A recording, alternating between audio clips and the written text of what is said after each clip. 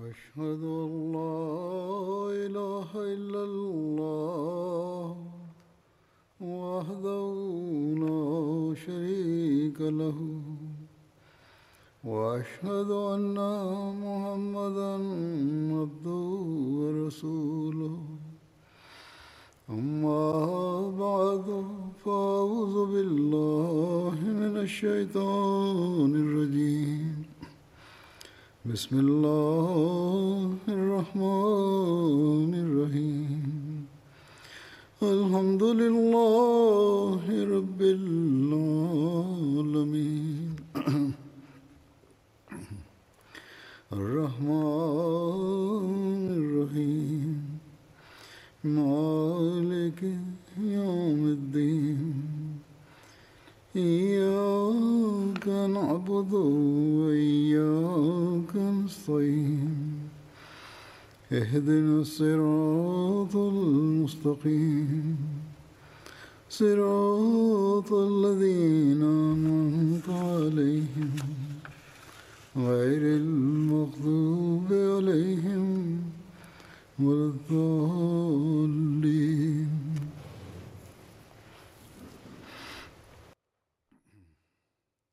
After reciting the Tashahhud, Ta'awuz and Surah Al-Fatiha, Hazrat Khalifatul Masih V, Ayyadahullah Ta'ala binasrihil Aziz stated,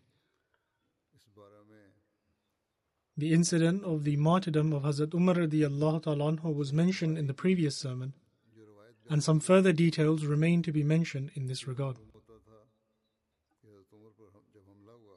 From the narration that I presented from Sahih Bukhari, it appears that the Fajr prayer was offered at the time Hazrat Umar radiyallahu ta'ala anhu was attacked.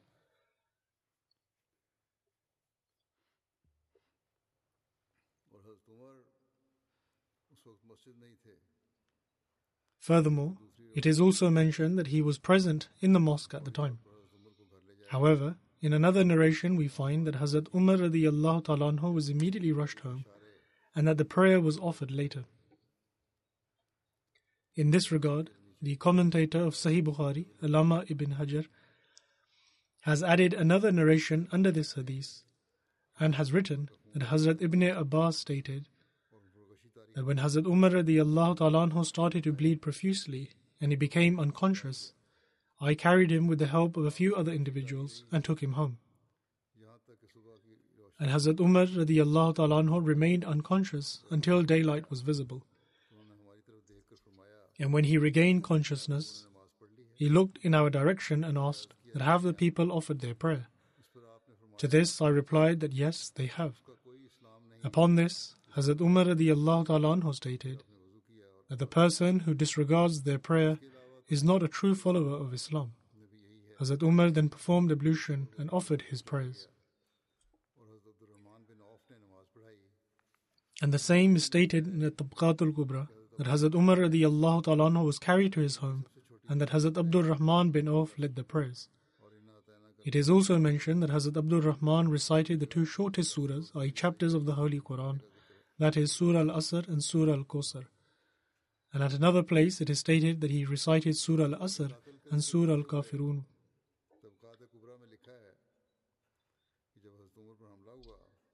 Then mentioning the assassin of Hazrat Umar radiyallahu ta'ala anhu, it is written in the Tabqatul Kubra that when Hazrat Umar radiyallahu ta'ala anhu was attacked, he said to Hazrat Abdullah bin Abbas that go and find out who tried to assassinate me. Hazrat Abdullah bin Abbas says that I left, and when I opened the door of the house, I saw a crowd of people who were unaware of Hazrat Umar radiyallahu ta'ala anhu's condition. And I asked that who attacked Hazrat Amir al-Mu'mineen with a dagger? To this they replied that the enemy of Allah and the slave of Mughira bin Shoba, Abu Lu'lu, had stabbed him, and that he had wounded others as well. But when he was caught, he used the same dagger to take his own life.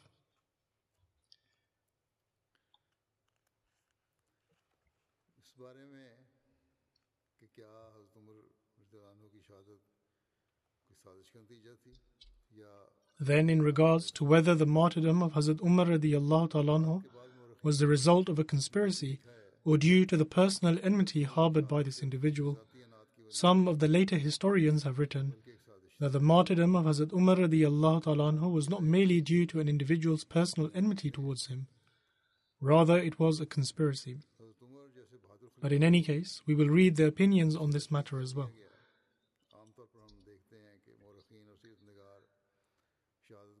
In relation to how a brave Khalifa such as Hazrat Umar radiallahu ta'ala anhu was martyred, we usually find that historians and biographers remain silent after detailing the incidents of the martyrdom, and the impression is left that Abu Lolo Firoz assassinated Hazrat Umar radiallahu ta'ala anhu due to a momentary rage and anger.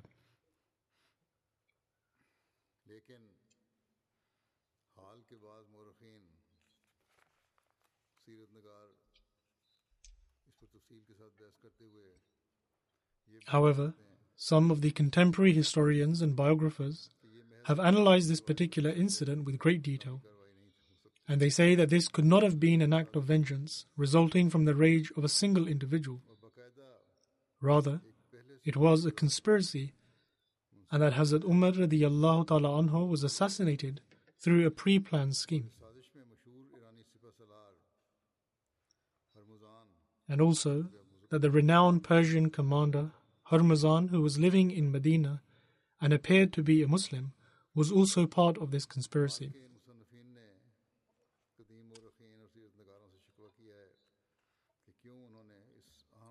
Modern-day writers have questioned prior historians and biographers as to why they have not discussed this killing in detail as being a plot or a conspiracy. Albeit, there is one important book of history called Al-Bidaya wa Nihaya, in which it is only mentioned that Hormuzan and Jufana were suspected to be involved in the killing of Hazrat Umar radiyallahu ta'ala anhu.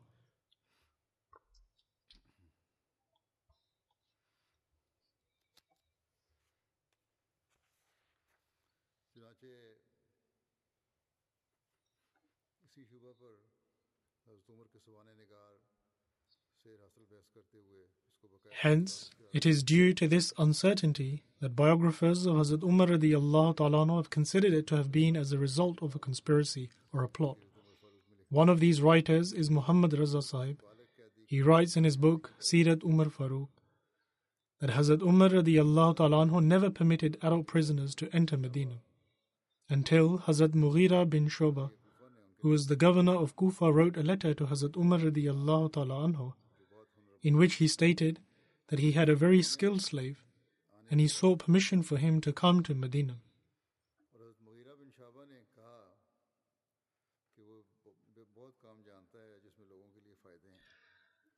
Hazrat Mughira bin Shoba also stated that he was experienced in many fields of work and was therefore of benefit to the people. He was a blacksmith, craftsman and a carpenter. Hazrat Umar radiyallahu ta'ala anhu then wrote to Hazrat Mughira permitting him to send him to Medina. Hazrat Mughira placed a monthly tax of 100 dirhams upon him. And so he went to Hazrat Umar radiyallahu ta'ala anhu and complained about the tax being too high. Hazrat Umar asked what work he could proficiently do. And in response, he informed Hazrat Umar radiyallahu ta'ala anhu which tasks he was skilled in. Hazrat Umar radiyallahu ta'ala anhu stated that the tax placed on him was not higher than the works he was skilled in. Following this, he departed whilst angry at Hazrat Umar radiyallahu ta'ala anhu. Hazrat Umar radiyallahu ta'ala anhu then waited a few days, and one day the same slave passed by him. And so he called him and said, "I've heard that you make a really good wind-powered millstone." This slave turned his attention to Hazrat Umar radiyallahu ta'ala anhu in a state of anger and displeasure and stated that I shall make such a millstone for you that people will continue to talk about. When the slave turned away, Hazrat Umar radiyallahu ta'ala anhu turned to his companions and stated that this slave had just threatened him. A few days passed, and Abu Lolo hid a double-edged dagger in his cloth, the handle of which was in the middle, and attacked Hazrat Umar radiyallahu ta'ala anhu, as has been mentioned in the incident regarding the martyrdom of Hazrat Umar, and one strike landed below his navel. In one sense, Abu Lolo held malice and spite for Hazrat Umar radiyallahu ta'ala anhu, as the Arabs had conquered their land, enslaved him, and caused his king to flee the country humiliated.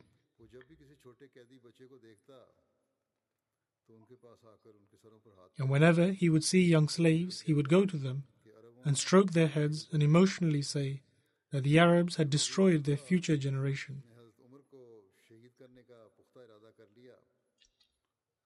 When Abu Lolo made the resolve to kill Hazrat Umar radiyallahu ta'ala anhu, he very diligently crafted the double-edged dagger. He then sharpened it and covered it with poison. He then took it to Hurmuzan and asked what he thought about the dagger. To this, he replied that I believe it will kill whoever you strike it with.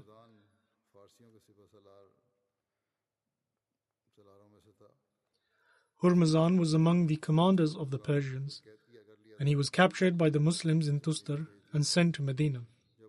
When he saw Hazrat Umar radiyallahu ta'ala anhu, he inquired about the whereabouts of his guards and gatekeepers, as has been mentioned before. The companions, may Allah be pleased with them, answered that he had no guard, gatekeeper, secretary or a treasurer. Upon this, Hurmuzan stated that he ought to be a prophet. Nevertheless, Hurmuzan later became a Muslim, and Hazrat Umar radiyallahu ta'ala anhu appointed 2,000 dirhams for him, and also gave him a place to reside in Medina. In Tabaqat ibn Sa'd, there is a narration on the authority of Nafi, which states that Hazrat Abdul Rahman had seen the knife used to martyr Hazrat Umar radiyallahu ta'ala anhu. He stated that he saw the knife in the possession of Hurmuzan and Jufaina, and asked them what they used it for. They replied that they used it to cut meat because they do not touch the meat with their hands. Upon this, Hazrat Ubaidullah bin Umar asked Hazrat Abdul Rahman if he had in fact seen the knife in the possession of these two men. He replied in the affirmative, and upon this Hazrat Ubaidullah bin Umar took up his sword and killed both of them. Hazrat Usman radiyallahu ta'ala anhu then called for Hazrat Ubaidullah bin Umar.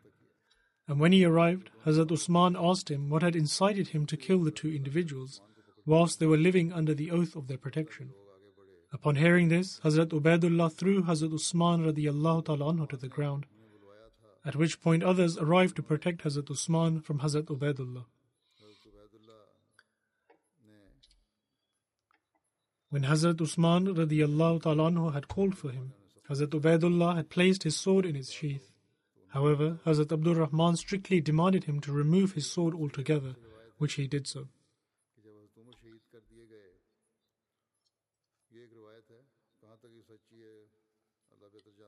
This is one narration that I have just mentioned in reference to Hazrat Usman radiyallahu ta'ala anhu, and Allah knows better to what extent it is true and authentic.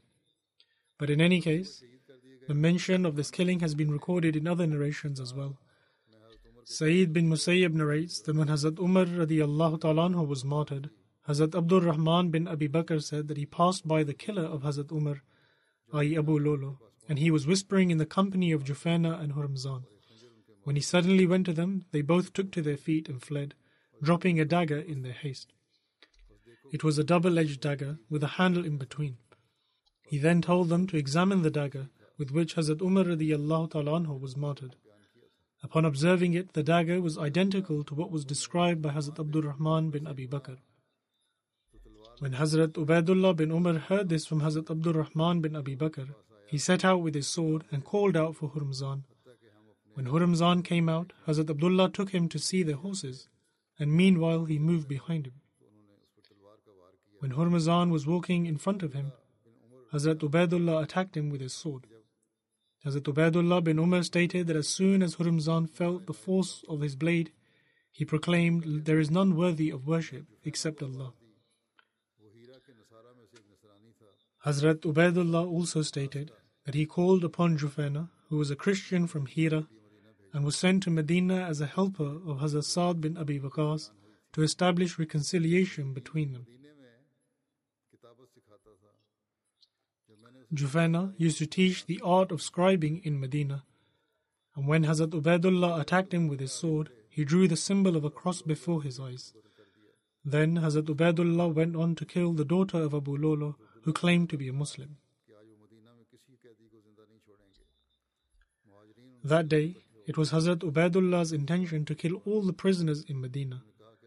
The Muhajirin stood against him and tried to stop him and rebuked him, but he swore by Allah that he would kill all the prisoners, and he ignored the Muhajirin to the point where Hazrat Amr bin al-As continued to reason with him until he finally surrendered his sword to Hazrat Amr bin al-As. Then, when Hazrat Sa'd bin Abi Waqqas came, they both took hold of each other from their forelocks. But in any case, Hurmuzan, Jufaina, and the daughter of Abu Lolo were killed.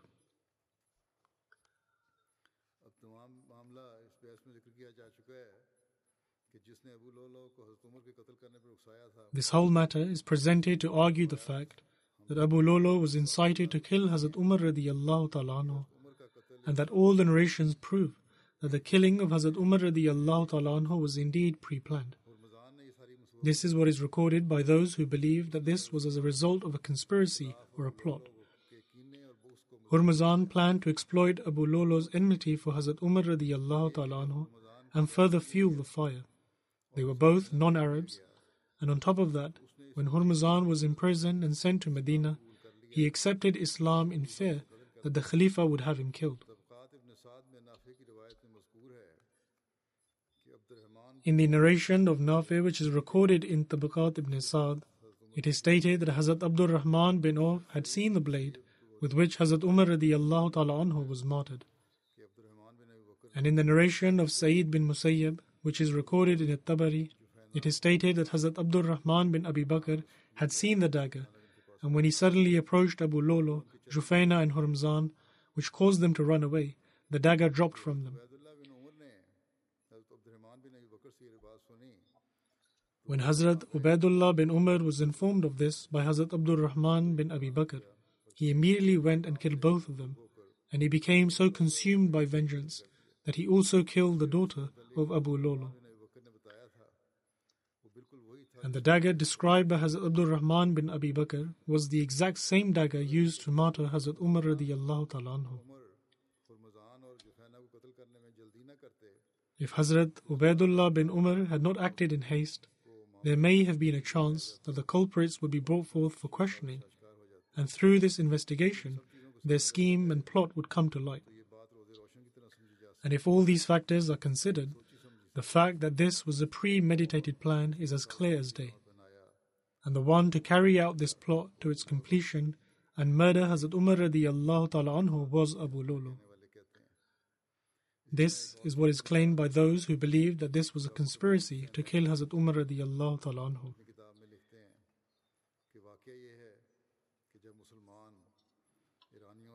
Similarly, Dr. Muhammad Hussain Haikal, who is another historian, writes in his book that ever since the Muslims were able to overcome the Iranians and Christians and took the reins of governing their nations and forced the Persian emperor to flee after defeating him, the Iranians, Jews and Christians were all harboring sentiments of malice and rancor in their hearts for the Arabs in general, but specifically for Hazrat Umar radiyallahu ta'ala anhu. And even at that time, people had mentioned this malice and rancor, and when they had found out that Abu Lolo, who attacked Hazrat Umar radiyallahu ta'ala anhu, was Iranian, they recounted the time when Hazrat Umar radiyallahu ta'ala anhu stated that I had stopped you from dragging any faithless person into our home. However, you did not pay heed to my words.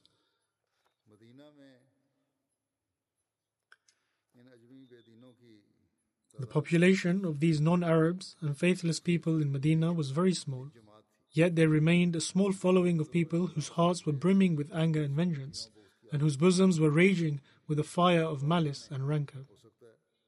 Thus, who knows, perhaps these people conspired together, and Abu Lolo acted in accordance with the plan hatched by these enemies of Islam to satiate their thirst for expressing their malice and enmity. And they had thought that by doing so, they could shatter the unity of the Arabs into pieces, thereby weakening the strength of the Muslims.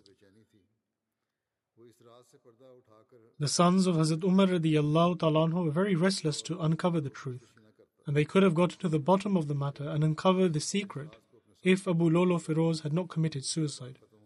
However, by committing suicide, he took this secret to his grave. But did this end the matter once and for all, leaving no other way of uncovering it?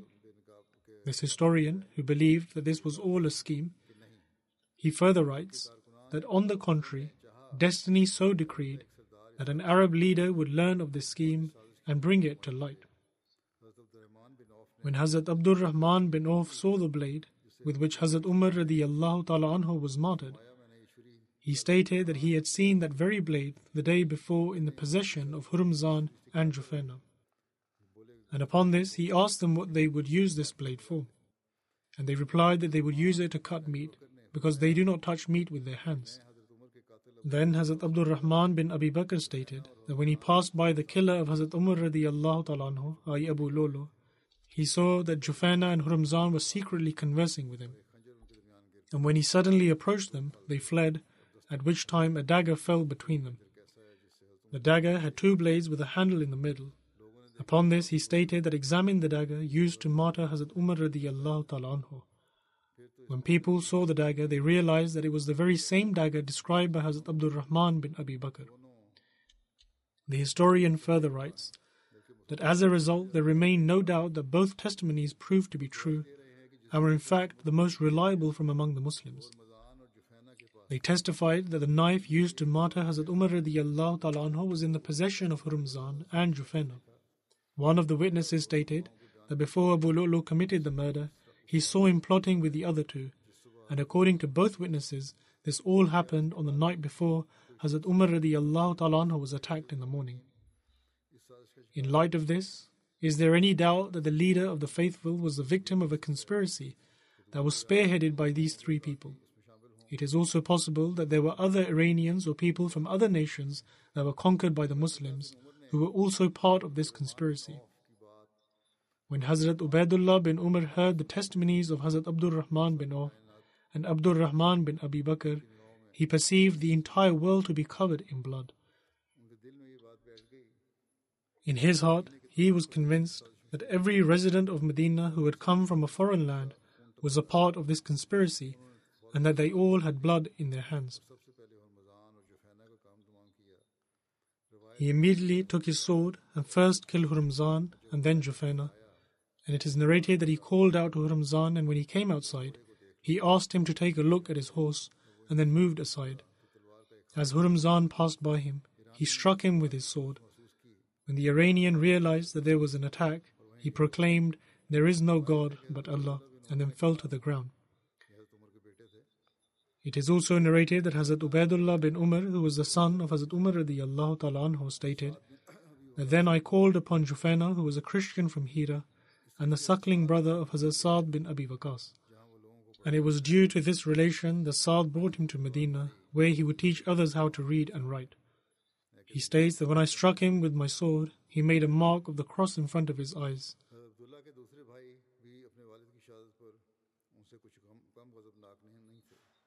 Hazrat Abdullah's other brother was no less enraged by the martyrdom of his father, and no one was more furious than the mother of the believers, Hazrat Hafsa radiyallahu ta'ala anha.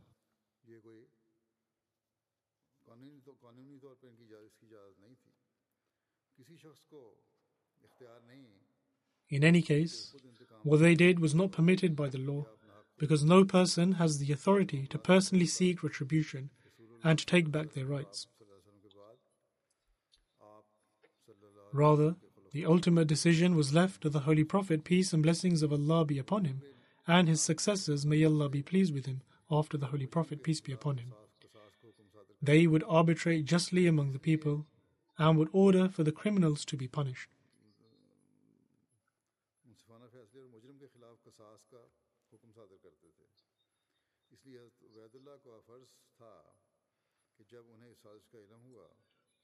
Therefore, when Hazrat Ubaidullah learned about this plot, which ultimately resulted in the loss of his father's life, he should have sought a decision from the leader of the faithful. And if this plot was proven to be true, then he would have ordered for them to be punished. And if this plot did not prove to be true, or if the leader of the faithful, i.e. the new Khalifa, had any doubt about it, then he would have issued a lighter punishment, or he would have decided that Abu Lolo alone was to be held responsible. In any case, what he did was not his lawful right.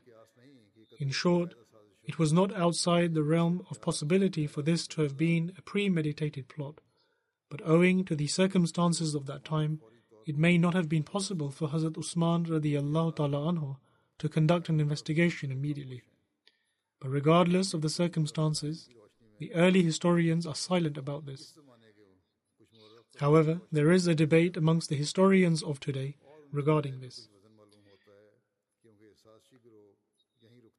And based on the circumstances of that time, there seems to be some validity to their arguments, because the plot did not just end here. Rather, Hazrat Usman radiallahu ta'ala anhu was also martyred as a result of a similar plot. This, in fact, further solidifies the point that in an attempt to halt the growing strength and victories of Islam, and in order to fulfill their burning desire for retribution, there were external forces who hatched a plot and martyred Hazrat Umar radiallahu ta'ala anhu, but Allah knows best. Then it is recorded in Sahih Muslim that Hazrat Ibn Umar narrates that I was with my father when he was attacked, and people praised him and said, Jazakallahu khaira, that may Allah the Almighty grant you the best reward. Upon this, Hazrat Umar radiallahu ta'ala anhu replied that I am hopeful but also afraid. The people asked him to appoint the next Khalifa, and he stated that shall I bear your burden in this life and when I have passed away as well? I desire for my contributions to be equal in both, meaning neither should I be held responsible and nor should I receive any reward.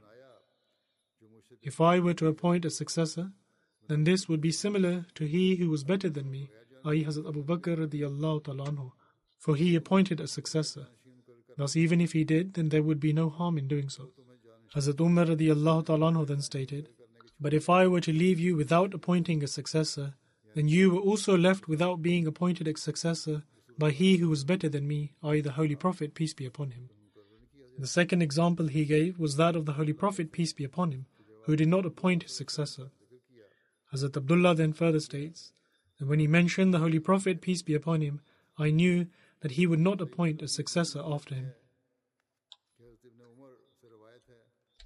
In another narration recorded in Sahih Muslim, Hazrat Ibn Umar states that he went to Hazrat Hafsa radiallahu ta'ala anha, and she said that are you aware that your father will not appoint a successor after him? To this I replied that he will not do such a thing. Hazrat Hafsa replied that yes, he will do so. Hazrat Ibn Umar states that I vowed that I would speak to Hazrat Umar radiallahu ta'ala anhu again, and I remained silent until the next morning and did not say anything to him. He states that I felt as if I was bearing the weight of a mountain because of this pledge I had taken. He then states that I returned and went to Hazrat Umar radiallahu ta'ala anhu, who asked about the state of the people, and I told him the various things people were saying. And I also mentioned that I have heard something in particular that people are saying, and I vow to tell you as well. And that is that they think that you will not appoint a successor after you. The fact is that if someone grazes your camels or shepherds your sheep, and then he comes to you and simply leaves them, then you would think that he has abandoned them. Similarly, protecting people is even more important than this. He further states that Hazrat Umar radiallahu ta'ala anhu agreed with what I said and then looked down for a short while. He then looked up and turning towards me he said that Allah the Most High will protect His faith. If I do not appoint a successor, then it will be similar to the Holy Prophet, peace be upon him, who also did not appoint a successor. And if I do appoint a successor, then it will be similar to Hazrat Abu Bakr radiallahu ta'ala anhu, who did appoint a successor. Upon this, Hazrat Ibn Umar, i.e. the son of Hazrat Umar radiallahu ta'ala anhu, stated that by God, when Hazrat Umar mentioned the Holy Prophet, peace be upon him, and Hazrat Abu Bakr, I knew that he would not hold anyone in the same esteem as the Holy Prophet, peace be upon him, and thus he would not appoint a successor. Hazrat Miswar bin Makhrama relates that when Hazrat Umar radiallahu ta'ala anhu was injured, he was experiencing extreme pain. And in order to try and reassure him, Hazrat Ibn Abbas stated that, O Amirul Mu'mineen, if the situation has come to this, then you have stayed in the company of the Holy Prophet, peace be upon him, and were an excellent companion. And the Holy Prophet, peace be upon him, departed in a state whereby he was happy with you. And thereafter you stayed in the company of Hazrat Abu Bakr, and were an excellent companion to him. And he departed in a state whereby he was happy with you. Then you remained in the company of the companions and were an excellent support for them. And now if you depart from them, then indeed you will depart them in a state whereby they will be happy with you.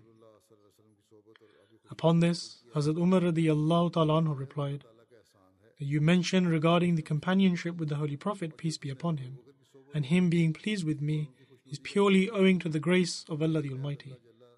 Then you mentioned regarding my companionship with Hazrat Abu Bakr, and him being pleased with me, and this was also owing to the grace of Allah the Almighty. And as for my state of concern, which you can see at present, is for you and your companions. For I am not worried about myself, but I am concerned for you and your companions. By God, even if I had an entire land worth of gold, I would indeed give it as fidya, i.e. charity, in order to save myself from Allah the Almighty's wrath.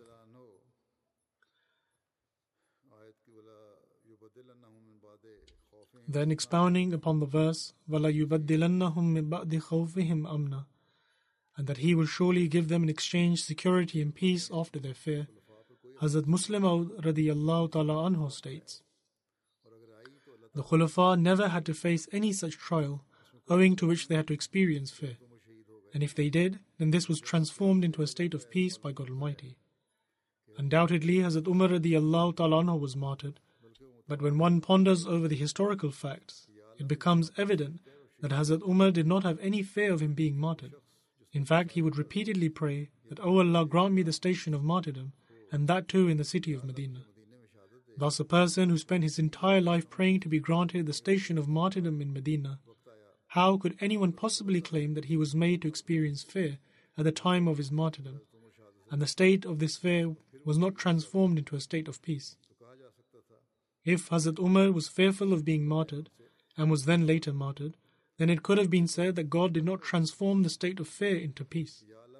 However, Hazrat Umar would pray that, "O Allah, grant me the station of martyrdom in Medina." Thus, in light of the incident of his martyrdom, how could anyone claim that he feared being martyred? In fact, since he did not fear being martyred, and would pray for it, and God Almighty accepted his prayer, it is therefore evident that according to this verse, he never experienced any kind of fear. And just as I've mentioned earlier, that this verse states that anything which the Khulafa have fear of can never occur. Moreover, it is the promise of Allah the Almighty that He shall give them in exchange security and peace after their fear. However, if one does not even fear something, rather considers it to be a means of his honor and elevating his rank, then it is futile to claim that he experienced fear and to ask why it's not transformed into a state of peace. This is a point which ought to be understood. Hazrat Muslim Maud radiyallahu ta'ala anhu further states that when I read this prayer of Hazrat Umar, I thought to myself that this means, in other words, that the enemy would have to attack Medina, and the attack would be so intense that all the Muslims would be destroyed. Thereafter, the enemy would reach the Khalifa of the time and martyr him as well. However, Allah the Almighty accepted the prayer of Hazrat Umar, but at the same time also created such means whereby the honor of Islam was safeguarded. Thus, instead of an external attack being launched on Medina, a wretched individual from within the city martyred him with a dagger. Then, whilst mentioning the Islamic teachings regarding the freeing of slaves, Hazrat Muslim Maud radiyallahu ta'ala anhu has also mentioned the martyrdom of Hazrat Umar radiyallahu ta'ala anhu and the factors which led to it. Hazrat Muslim Maud radiyallahu ta'ala anhu states that the first injunction is that one ought to free the slaves without seeking anything in return from them, and simply do it as an act of kindness. And if one is unable to do this, then they should grant them freedom by taking something in recompense. And if even then there is a slave who neither has the means to acquire his freedom, and nor does the government to whom he belongs to show any interest, and his family members also show no concern, then in such a case he can give a notice to his owner and can acquire his freedom by fulfilling his payment through installments. In other words, the prisoner who has been taken as a slave can fix his own installments of payment. In such a scenario, apart from the amount for the installments, the rest of his earnings will belong to him and he will be considered as a free man. In other words, he will pay his installments from whatever he earns, which has been fixed to acquire his freedom, and the rest of his earnings will remain his own, and this would be a form of freedom for him. Hazrat Umar radiallahu ta'ala anhu was martyred by a similar kind of slave who had entered into an agreement to acquire his freedom. This slave had entered into an agreement with a Muslim man in whose possession he was in, and asked him to fix a payment in monthly installments according to his means, which he would gradually fulfill and thus acquire his freedom. Subsequently, he fixed a small sum of money which he began to pay. One day he complained to Hazrat Umar radiallahu ta'ala anhu that his owner had fixed a very large amount of payment and asked for it to be reduced. Hazrat Umar radiallahu ta'ala anhu assessed his income and found that his actual income was far higher than the amount of income which the installments were based against. Upon this, Hazrat Umar stated that based on his actual income, this installment was very little and cannot be reduced. The slave was extremely angered at this decision and felt that since he belonged to Iran, therefore the decision was issued against him, and the decision had been made in favor of his owner, who was an Arab. And so, out of anger, he attacked Hazrat Umar radiallahu ta'ala anhu the very next day with a dagger, causing such injuries which led to his martyrdom. Hazrat Muslim Maud radiallahu ta'ala anhu further states that there are two things in the world which lead one astray from the right path. Either it is extreme malice or extreme love. At times, one harbors extreme malice over a very minor issue. Look at the time of Hazrat Umar radiallahu ta'ala anhu, in that such a small incident led to such a degree of malice that it ultimately caused a great harm to Islam, and I feel that the repercussions of this incident are still felt to this day. Once, a case was brought before Hazrat Umar radiallahu ta'ala anhu, whereby someone's slave was earning far more than what he was paying to his owner to acquire his freedom. Hazrat Umar radiallahu ta'ala anhu called the slave and said to him that he should pay his owner more. At that time, there were very few people who possessed a specialized skill. Hence, the blacksmiths and carpenters were greatly valued. The slave would build flour mills to grind wheat and would earn a good amount. And so, Hazrat Umar radiallahu ta'ala anhu fixed 3.5 anna, which he had to pay his owner. Now, this is a very small amount. However, he felt that Hazrat Umar had made a wrong decision and began to harbor malice in his heart against Hazrat Umar radiallahu ta'ala anhu. Once, Hazrat Umar asked him to make a millstone for him as well. Upon this, he replied that I will build a millstone which will function very effectively. Upon hearing this response, someone said to Hazrat Umar that he was threatening him. This incident seems to be similar to the incident that was narrated earlier, or is the same one, but nevertheless it is referring to the same slave. Hazrat Umar stated that his words did not reflect that he was issuing a threat. In the earlier narration, Hazrat Umar himself stated that he had made a threat. In any case, the companion stated that his tone was such that he was making a threat. Following this, one day Hazrat Umar was offering his prayers. This slave attacked him with a dagger and martyred him. Hazrat Muslim Maud radiallahu ta'ala anhu further writes that Umar, who was the king of millions and rulers of a vast empire and among the best guides of the Muslims, was killed for a mere 3.5 anna. But the fact of the matter is that whoever harbors enmity and rancor, they will not worry whether it is 3.5 or 2 anna. They only wish to quench their thirst for vengeance. Their disposition becomes aligned in a way that they fuel their hatred. In such a condition, they do not see how their actions will affect themselves nor others. When Hazrat Umar's killer was asked why he committed such a heinous act, he replied that a verdict was passed against him, and so he took revenge. This particular detail has not been mentioned previously, but perhaps they had a short moment whilst they were capturing him, wherein he stated why he killed Hazrat Umar radiallahu ta'ala anhu, and after this he killed himself. Hazrat Muslim Maud radiallahu ta'ala anhu further states that having mentioned this painful incident, I have stated before that this incident has had an effect on Islam even until today. Although death is always attached to man, however, one usually does not expect death to overcome them when one is strong and healthy. When one becomes weaker and their health declines, then people around them naturally become alert and begin to plan about the future. Although they do not speak about this matter between themselves, but a driving force is created that stimulates people to prepare for the future. For this reason, when a leader passes away, the people are vigilant and prepared.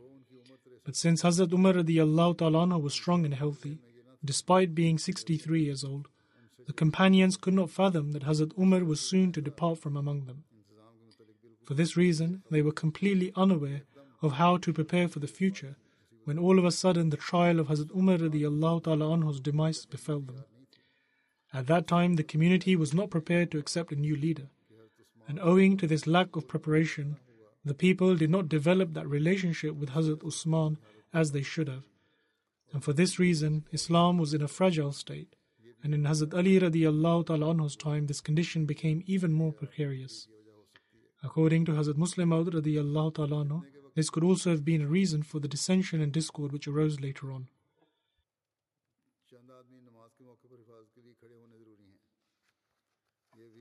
Then, during times of discord and conflict, it is necessary for a few people to stand guard.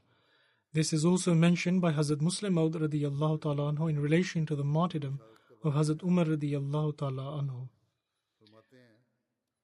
Hazrat Muslim Maud radiyallahu ta'ala anhu states, "There is a clear command of the Holy Quran that for the safety of the Muslims, half the people ought to remain on guard.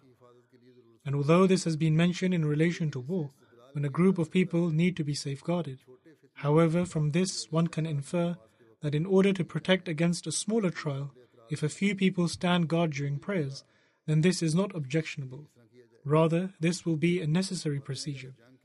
Hazrat Muslim Maud radiyallahu ta'ala anhu further states, "If in times of war, 500 people out of 1,000 can stand guard, then at times when there is little danger, can 5 or 10 people out of 1,000 not stand guard? To say that there is no active danger is a futile argument. What happened with Hazrat Umar radiyallahu ta'ala anhu? He was leading the prayers, and whilst the other Muslims were also occupied in prayer, a wretched individual thought this to be a perfect opportunity to attack. And so he stepped forward and struck with his dagger.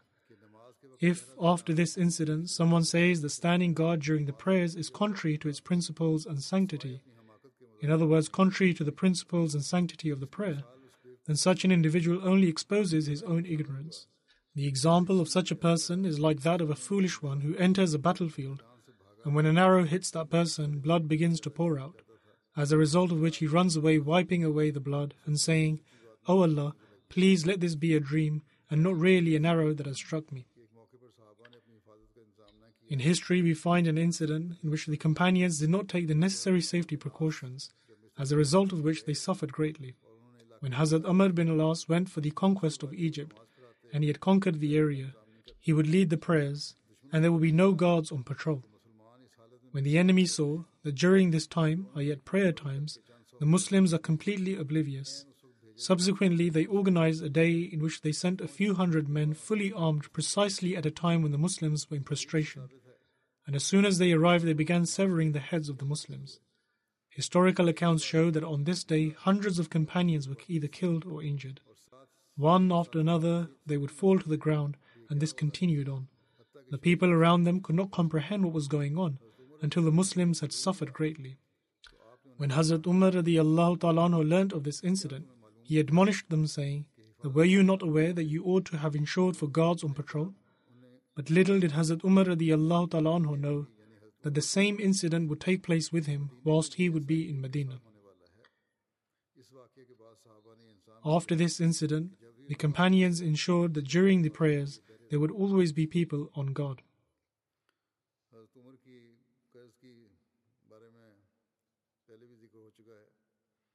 With regards to Hazrat Umar radiyallahu ta'ala anhu's debt, I have mentioned about it previously as well. But further details regarding this are that Hazrat Umar radiyallahu ta'ala anhu inquired about his debt from his son. And he had stated that Abdullah bin Umar, "Go and see how much debt is it that I owe." And when he checked, the total amounted to 86,000 dirhams. Hazrat Umar radiyallahu ta'ala anhu said that, "O Abdullah, if the wealth of Umar's family is enough to pay for this, then pay my debt from there. But if this is insufficient, then ask from the Banu Adi bin Ka'b, and if they are also not able to pay it off, then ask from the Quraysh, but do not ask anyone else." The companions knew that their leader, who lived a modest and simple life, never accumulated this enormous debt owing to spending on himself. They knew full well that this money was spent on the poor and needy, and that is why he ended up in debt. It was for this reason that Abdul Rahman bin Auf stated to Hazrat Umar radiyallahu ta'ala anhu, that "Why do you not take this amount from the treasury and pay off your debt?" Hazrat Umar replied that heaven forbid, do you wish that after I am gone, you and your companions say that you left your own portion for the sake of Umar? You will be able to console me now, but after me there will be such a situation that I will not be able to escape from. Hazrat Umar then said to his son, Abdullah bin Umar, that take on the responsibility of paying my debt. Thus, he accepted this responsibility.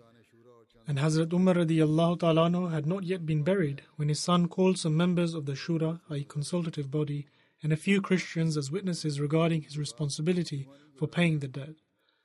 And after the burial of Hazrat Umar, the Friday had not passed when Abdullah bin Umar took the amount owed and went to Hazrat Usman radiallahu ta'ala anhu, and he fulfilled this responsibility in the presence of a few witnesses.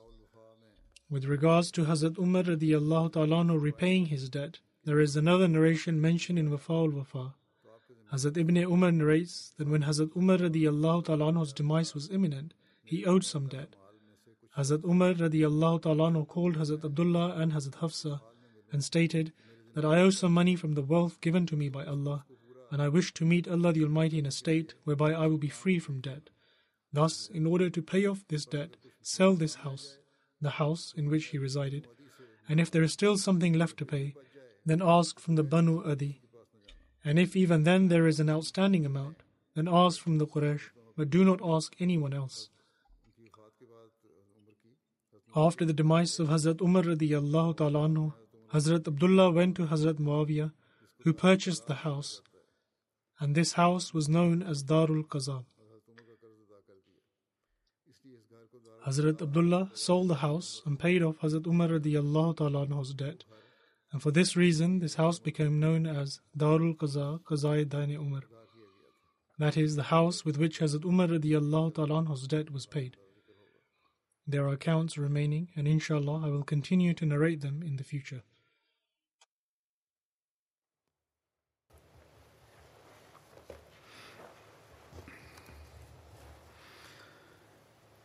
Alhamdulillah, Alhamdulillah, nahmaduhu wa nasta'inuhu wa nastaghfiruhu wa nu'minu bihi wa natawakkalu alayhi wa na'udhu billahi min shururi anfusina wa min sayyiati a'malina. Man yahdihillahu fala mudilla lahu ومن يضلل فلا هادي له ونشهد أن لا إله إلا الله وحده ونشهد أن محمدا عبده ورسوله